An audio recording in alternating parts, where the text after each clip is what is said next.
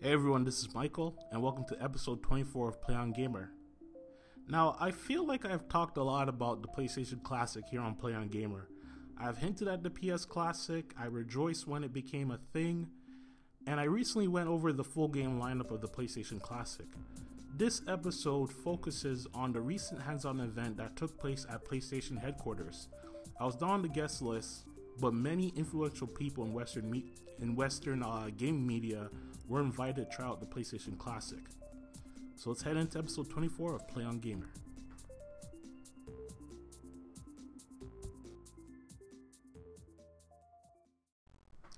As reported by IGN and GameSpot, they were not allowed to take their own screen capture and were forced to record the screen. It's a common practice when I used to cover events by Nintendo or Sony. I was not allowed to bring screen capture equipment. Coming out of the hands-on event, we all got some pretty positive feedback on the PlayStation Classic. Some of the positive feedback that I've took note of is you had people from gaming outlets that said that the games look good and sound accurate. A lot of folks thank Sony on their choice of using the open source PlayStation emulator PCSX, which personally I've never heard of that emulator before, and it's pretty news to me. I think what did I use back in the day? I think it was called EPSX or something like that. Yeah, but this PCSX is pretty new to me. On the other hand, some found it weird PlayStation will use open source software when they could have done things in-house, and they have shown that they can emulate the PlayStation 1 library on their own. Bare bones, that's a word that has been used by many outlets to describe the feeling of the emulation software and the lack of options that are found in the software that Sony this PCSX open source software that's only used in the PlayStation Classic. A lot of people were saying bare bones also in a way of lack of options that are found in numerous PlayStation emulators released over the years was not available on this PlayStation Classic. No option for scan lines, things like that. Smooth out the polygon options, things like that people were mentioning. The controller. Now the controller, a lot of people made the comment that it was nice to have the original controller back, but it doesn't feel right with certain games. I've said this, lots of people have said this, the DualShock 1 should have been available as well. Should have been an additional accessory for the PlayStation Classic. I really don't know what Sony was thinking. You know, the original PlayStation controller, it works with certain games. Like I can see it for something like Grand Theft Auto 1 using the PlayStation 1 controller. I can see it being used for playing Super Puzzle Fighter. I can see it useful for playing games like Wild Arms. But the DualShock 1 is definitely like games like Metal Gear Solid, games like Ridge Racer, Type 4. A lot of the games on this PlayStation Classic that they're available to get on this, that they're available to get pre-installed, definitely some Resident Evil Director's Cut. Oh, why is there not a DualShock controller available? It's a missed opportunity for Sony. I can't believe this happened.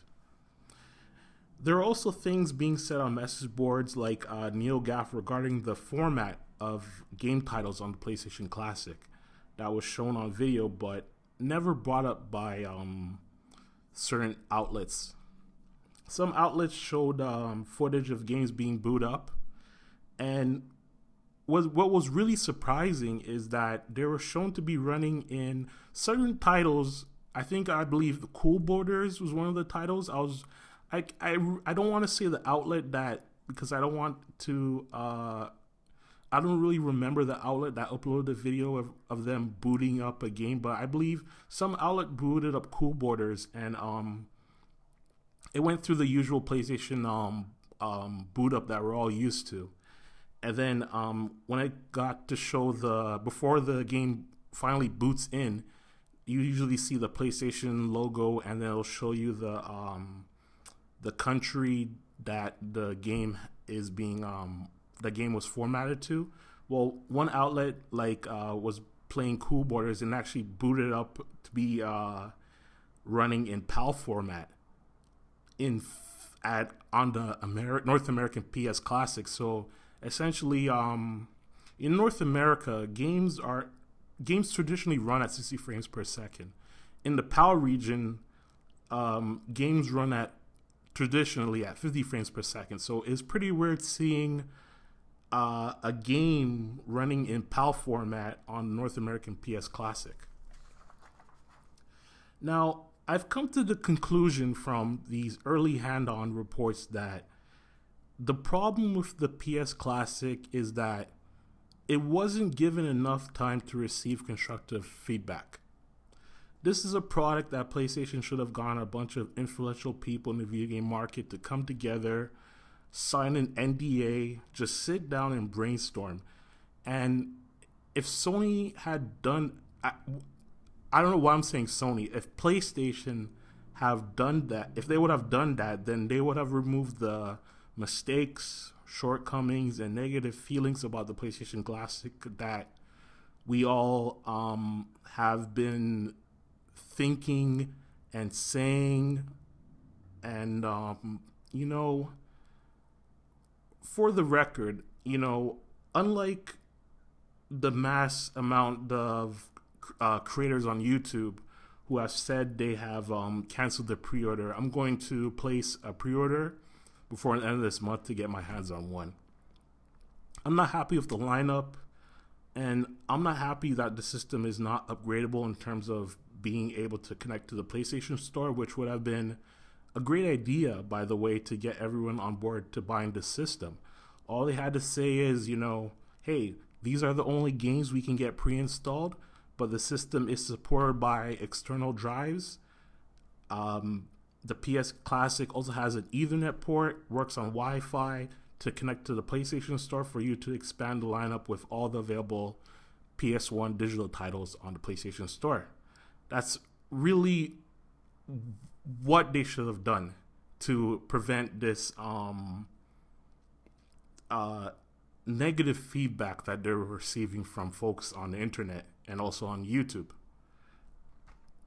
Now, the rumor about the PlayStation Classic was it was to be based off the PlayStation TV, which, now that I think about it, would have been the correct chosen path Sony should have took for the PlayStation Classic. I'm buying the PlayStation Classic because, I'm happy that they released a classic console, and, I really don't mind spending my cash towards it. That being said, stay tuned for when I get the PlayStation Classic in my hands, and also for news on what the modification community does with the system, which should be very, very, very interesting. Okay, so that does it for episode 24 of Play on Gamer. There will be a video version of this episode. Head over to my YouTube page, www.youtube.com/gamersblock, GAMERSBLOCK. Like, subscribe, click that notification bell to receive updates, and comment. You can also reach me at PlayOnGamerX on Twitter, PlayOnGamerX. Okay, so this is Michael. I'll see you over on YouTube, and I'll see you next time in the podcast world for another episode of Play on Gamer.